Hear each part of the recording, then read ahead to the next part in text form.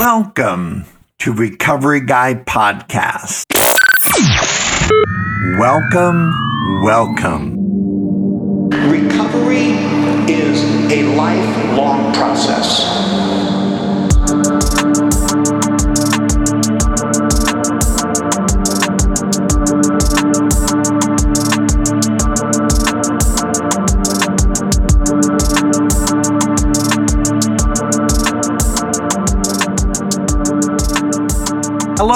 Hello. My name is Robert. I am the Recovery Guy. And if this is Thursday, this must be the Checkup. Thank you so much for tuning in today. We are excited to have you here. So once again, on behalf of John Barker, website administrator extraordinaire from Southern California, and JJ in studio with me, we thank you. We have gone over 1,600 listens, 1,600 times. You have tuned in and listened to our podcast in just about 13 weeks. We are thrilled. We are so grateful. I cannot say thank you enough. I especially appreciate those of you who have shared this content with other people and have decided to make this a place you check into, whether it's for the fix on Tuesday or the Thursday, the checkup, and any other times that we're sharing special content with you. Thank you for those who have commented. I've got a dear friend in Florida who says, keep doing what you're doing. Your content is affecting me and my family. I've got another friend in Australia who says, every time you have a podcast, I listen and I always share it with someone who I know is hurting. And what a wonderful thing to say, because we share in hopes of you sharing. Our sharing obviously starts with you.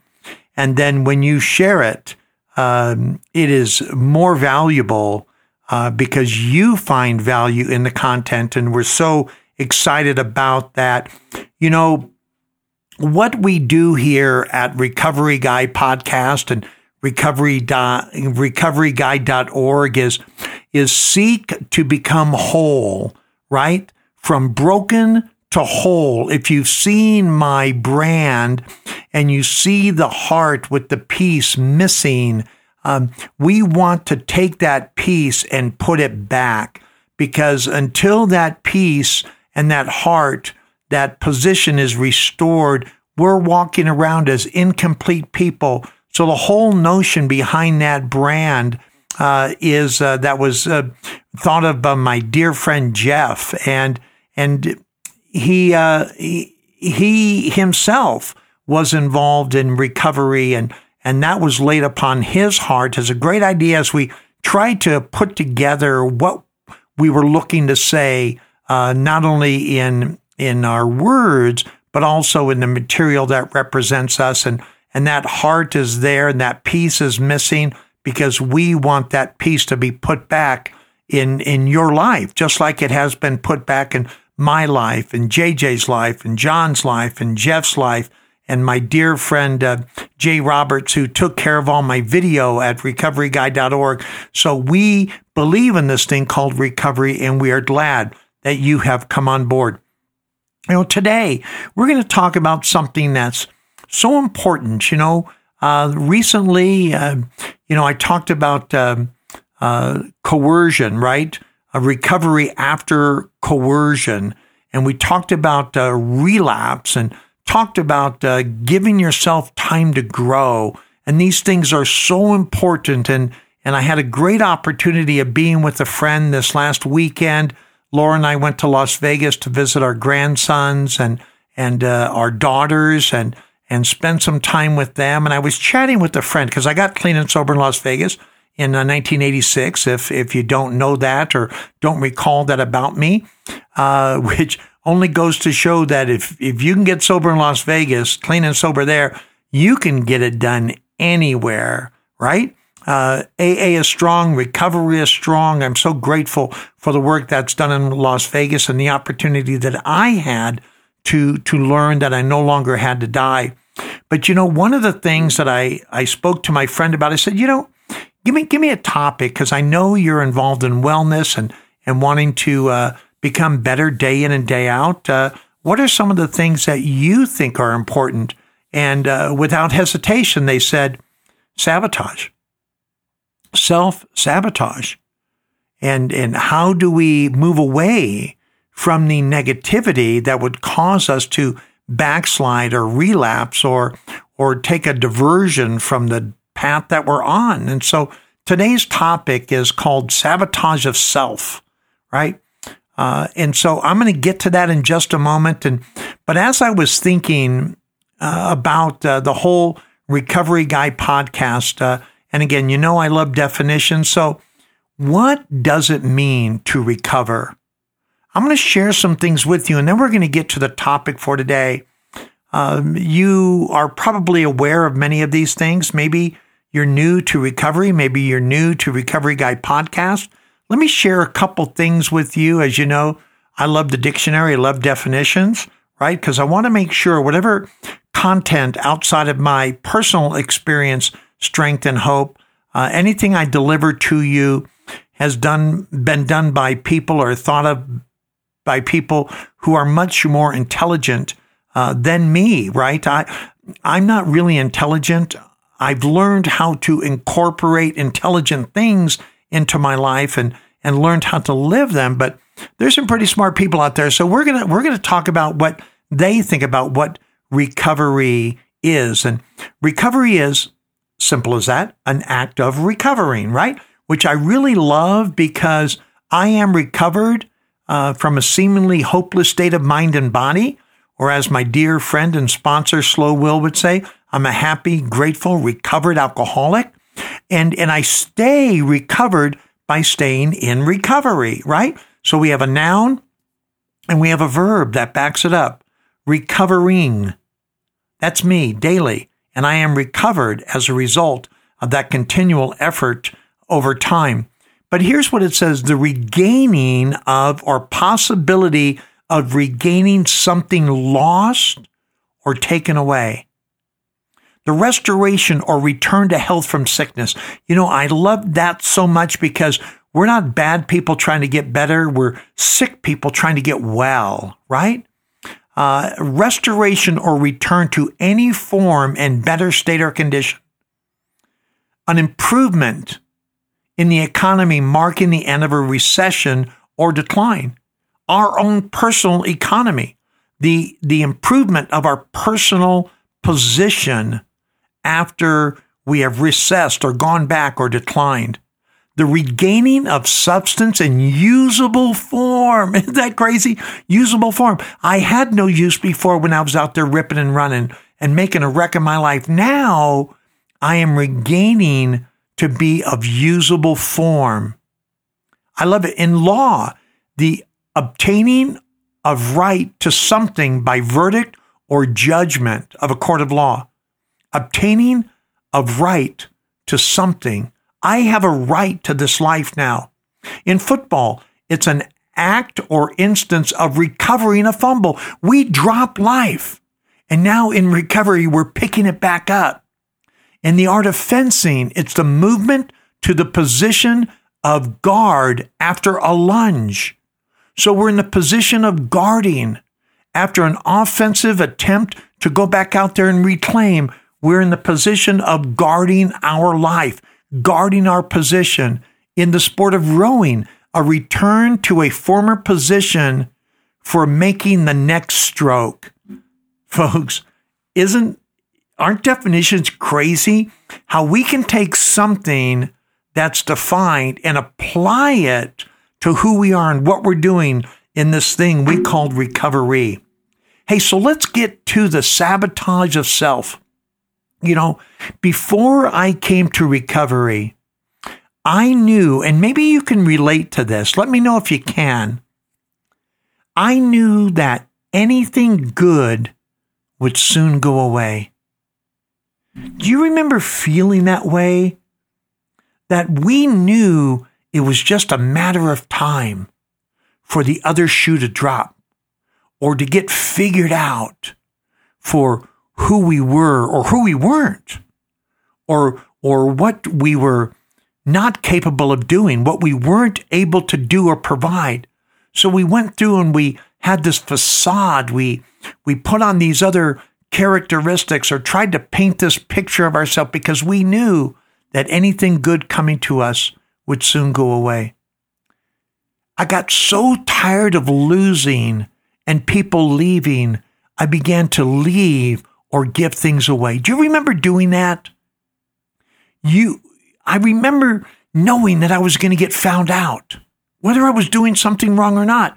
But eventually, if you were around me long enough, you would know that I wasn't who you needed. Or I wasn't able to be that person you were hoping me to be. Do you remember feeling that way? I figured if people or things that I really wanted were going to leave me anyway, I might as well be in charge and make it happen under my terms. You know, to the sane person, to a person who's thinking normally, they would listen to that statement and think, there's something wrong with you. Why would you take something that was good, that you wanted, and give it away or push it away because they were going to find something out that may or may not have been true?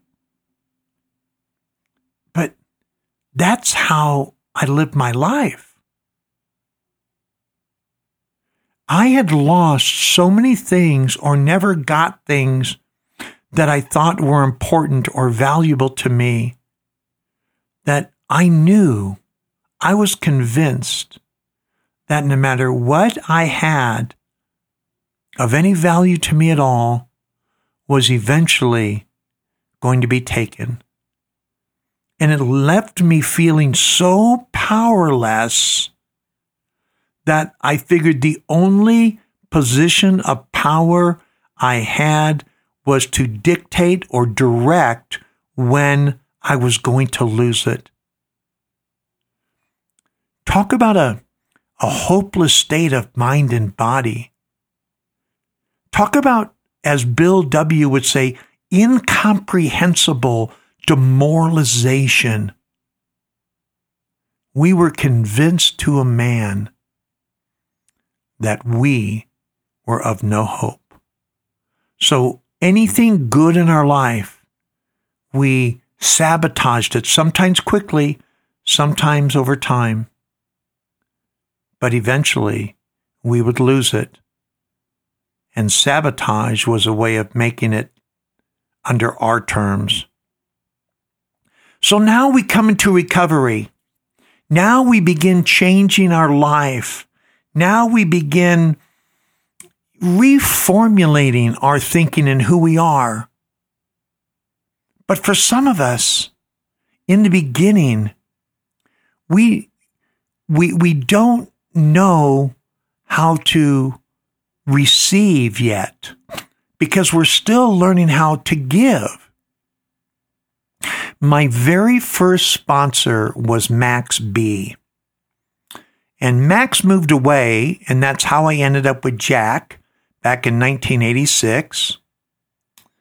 But Max told me about addiction and why I did what I did. And I know that we have a craving, right? A physical allergy. Max said that what we really have, and I'm actually going to have to do a podcast on this. Max said what we really have is a love disorder. Think about that for a second. Here I am, this alcoholic, this drug addict, compulsive gambler, compulsive overeater, addicted to pornography, bulimic. Again, we come in to these rooms and to recovery so jacked up. But Max said, what you really have is a love disorder. And he said, you never learned how to receive love, no matter what form or to what degree it was given. You never learned how to receive it for whatever reason.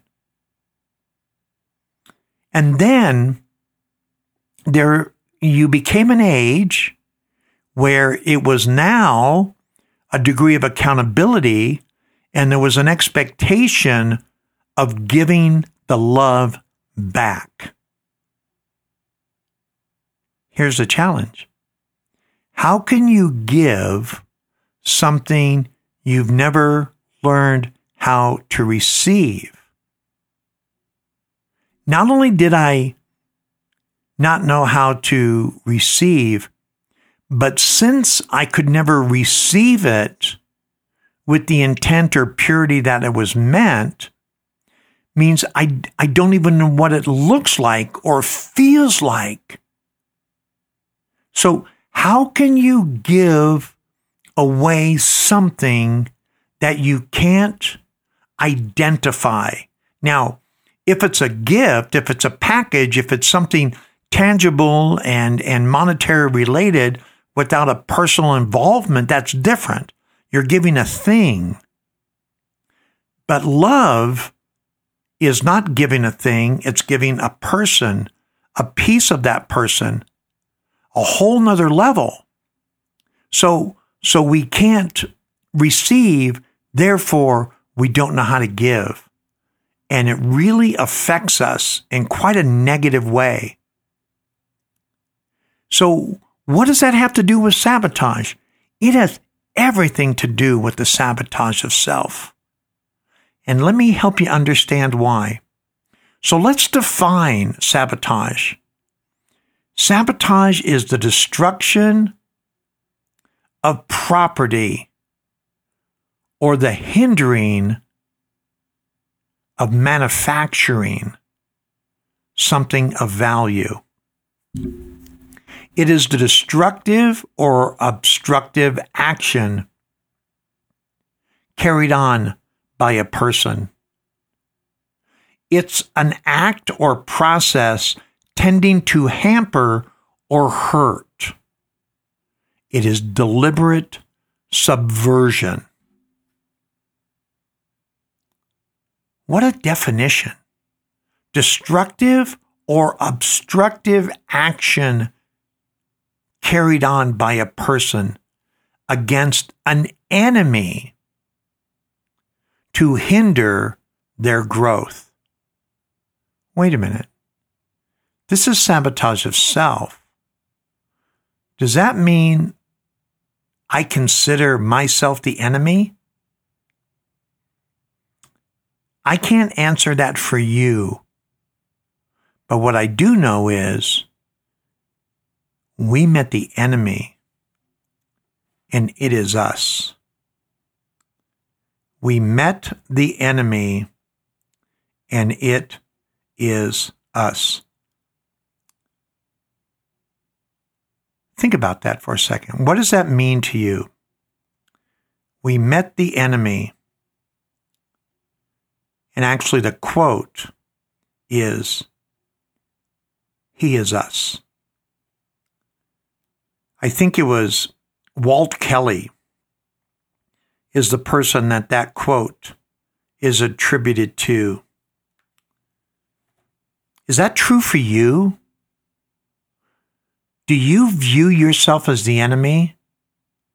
If you don't, yet you self-sabotage, you sabotage yourself, then why would you do that? If you don't view yourself as the enemy, then why would you take action or have behavior that would harm you. Does that make sense? Because even though self-sabotage doesn't make sense, it makes more sense than harming someone that you don't believe is the enemy. So here's what I think. I think that sabotage of self is tied to self-worth. And self-worth is a sense of one's own value as a human being. Where do you place your value? Do you consider yourself a mistake or a beautiful creation by the God of the universe who created all for all? Do you have a sense of your own value? Because self-worth is tied directly to self-esteem. And self-esteem is a confidence and satisfaction in oneself. Do you have confidence as a person? Are you satisfied with who you are or what you're becoming? And I'm not saying that we're everything that we need to be or we can be or will be, because I'm not who I hope to be tomorrow or the next day or next month or, God willing, next year. My friend Will, my sponsor Will, he's not who he's going to be as a husband and as a friend and as a person of recovery, but he has confidence in who he is. He has satisfaction in who he is today. Is that you? Do you have self-esteem? And that's tied to self-respect. And self-respect is a proper respect for oneself as a human being. Regard for one's own standing or position. Do you have a regard for yourself? How do you view yourself? Do you view yourself as a person of confidence and satisfaction, who has a sense of their own personal value as a human being? If you don't have those things, the likelihood is you are subject or capable of sabotage of self, because that sabotage is performed by people who have limited self-worth, who don't have a very good self-esteem, and certainly don't have self-respect. I believe they're all tied together. If you listen to this over and you find that this is not true, yet you sabotage yourself, but you don't think it's because of these things, would you let me know what your thoughts are? Would you leave me a comment? Because I think I'm right. I think there's a direct connection, whether it's causation or correlation. I'm not going to debate it with you. But what I will debate with you is sabotage of self, the destructive or obstructive action carried on against one's own person, is tied to self-worth, which leads to self-esteem and self-respect. If I have a limited self-worth, my self-esteem or how I view myself is going to be limited, which means I won't have self-respect, which means I won't act in my own best interest. So what do we do with that? I'm going to give you 8 things. Don't worry about writing them down. Just come back and listen. Jot them down when you have opportunity, if you're driving or distracted to any degree. Number 1, let's examine what we did or what was done to us and disconnect it from who we are. Because we develop so many of these things as a child. And if we are suffering from what Max says, this love disorder, when love was first imparted on us, and for whatever reason, my dad was alcoholic. Love was given very conditional and very measured and very inconsistent in my life. Now, does that mean my dad didn't love me and didn't show me love on occasion and to the best of his ability? Because, once drinking is involved, then all bets are off. But it didn't mean my dad was a bad guy. It didn't mean my dad didn't love me. Didn't mean my dad didn't share love with me as he could perceive it and see it. It just means I didn't know how to accept it.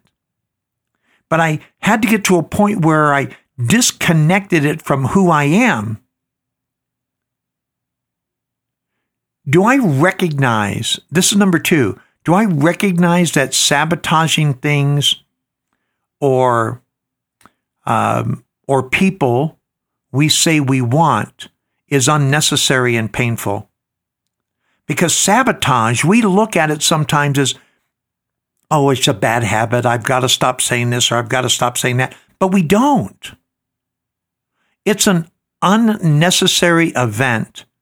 And whether we minimize it, rationalize it, or deny it, it is very painful. And we have to recognize sabotage as being that negative aspect in our life because we don't deserve it. Just because we didn't know how to receive love or how to receive or disconnect from what was done to us, understand it wasn't because of who we are. My dad and my upbringing wasn't because of who I was. It was based on what I was born into, which was totally disconnected from who I am. But I connected it to me as a person.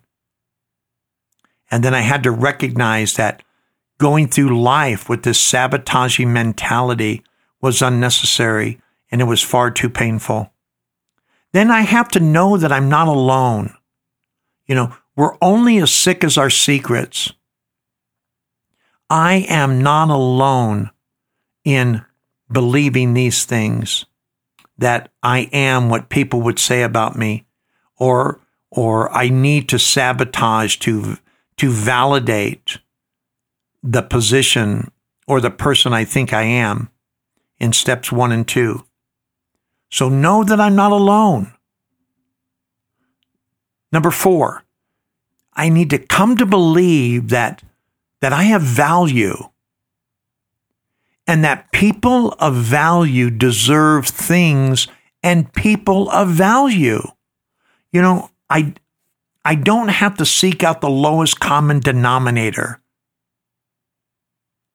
If I believe that I have value, then I need to be around people who are like me, who are of value, and believe those things about them.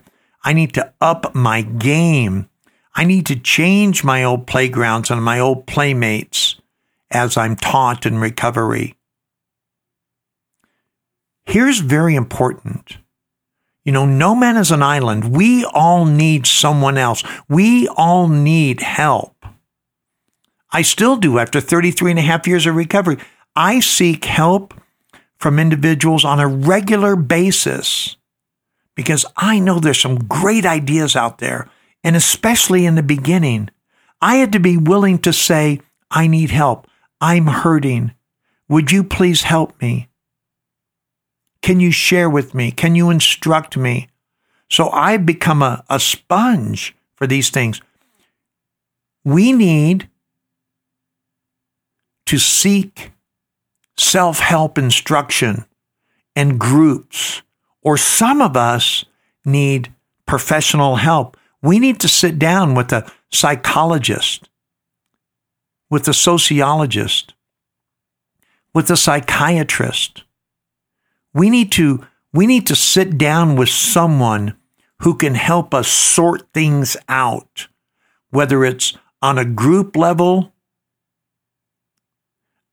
obviously an interpersonal level, so I'm working on these things by myself, trying to find my center, but I need others to sound this off of. And sometimes I need people who study these things and can help uncover some deep, dark things about me that continue to wreak havoc on my life and are triggers or respond to the triggers and cause me to sabotage. I need to begin, number 6, to incorporate positive self-talk and activity that promotes personal growth. The most powerful talk on the planet is what we say to ourselves. So again, begin to incorporate positive self-talk and activity that promotes personal growth. I then need to recognize, and number 7, recognize that our greatest value is helping others. You know, for the longest time, I didn't think that anyone would care enough about me, so I had nothing to offer to them. Thank God, mandated in the 12 steps in the program of recovery, step 12 is to go out and help other people, to make a difference in the life of someone else. And I like it that they didn't leave it as an option. It's a spiritual mandate. Having had a spiritual awakening as a result of these steps, we tried to carry this message. That's what we do. We carry the message.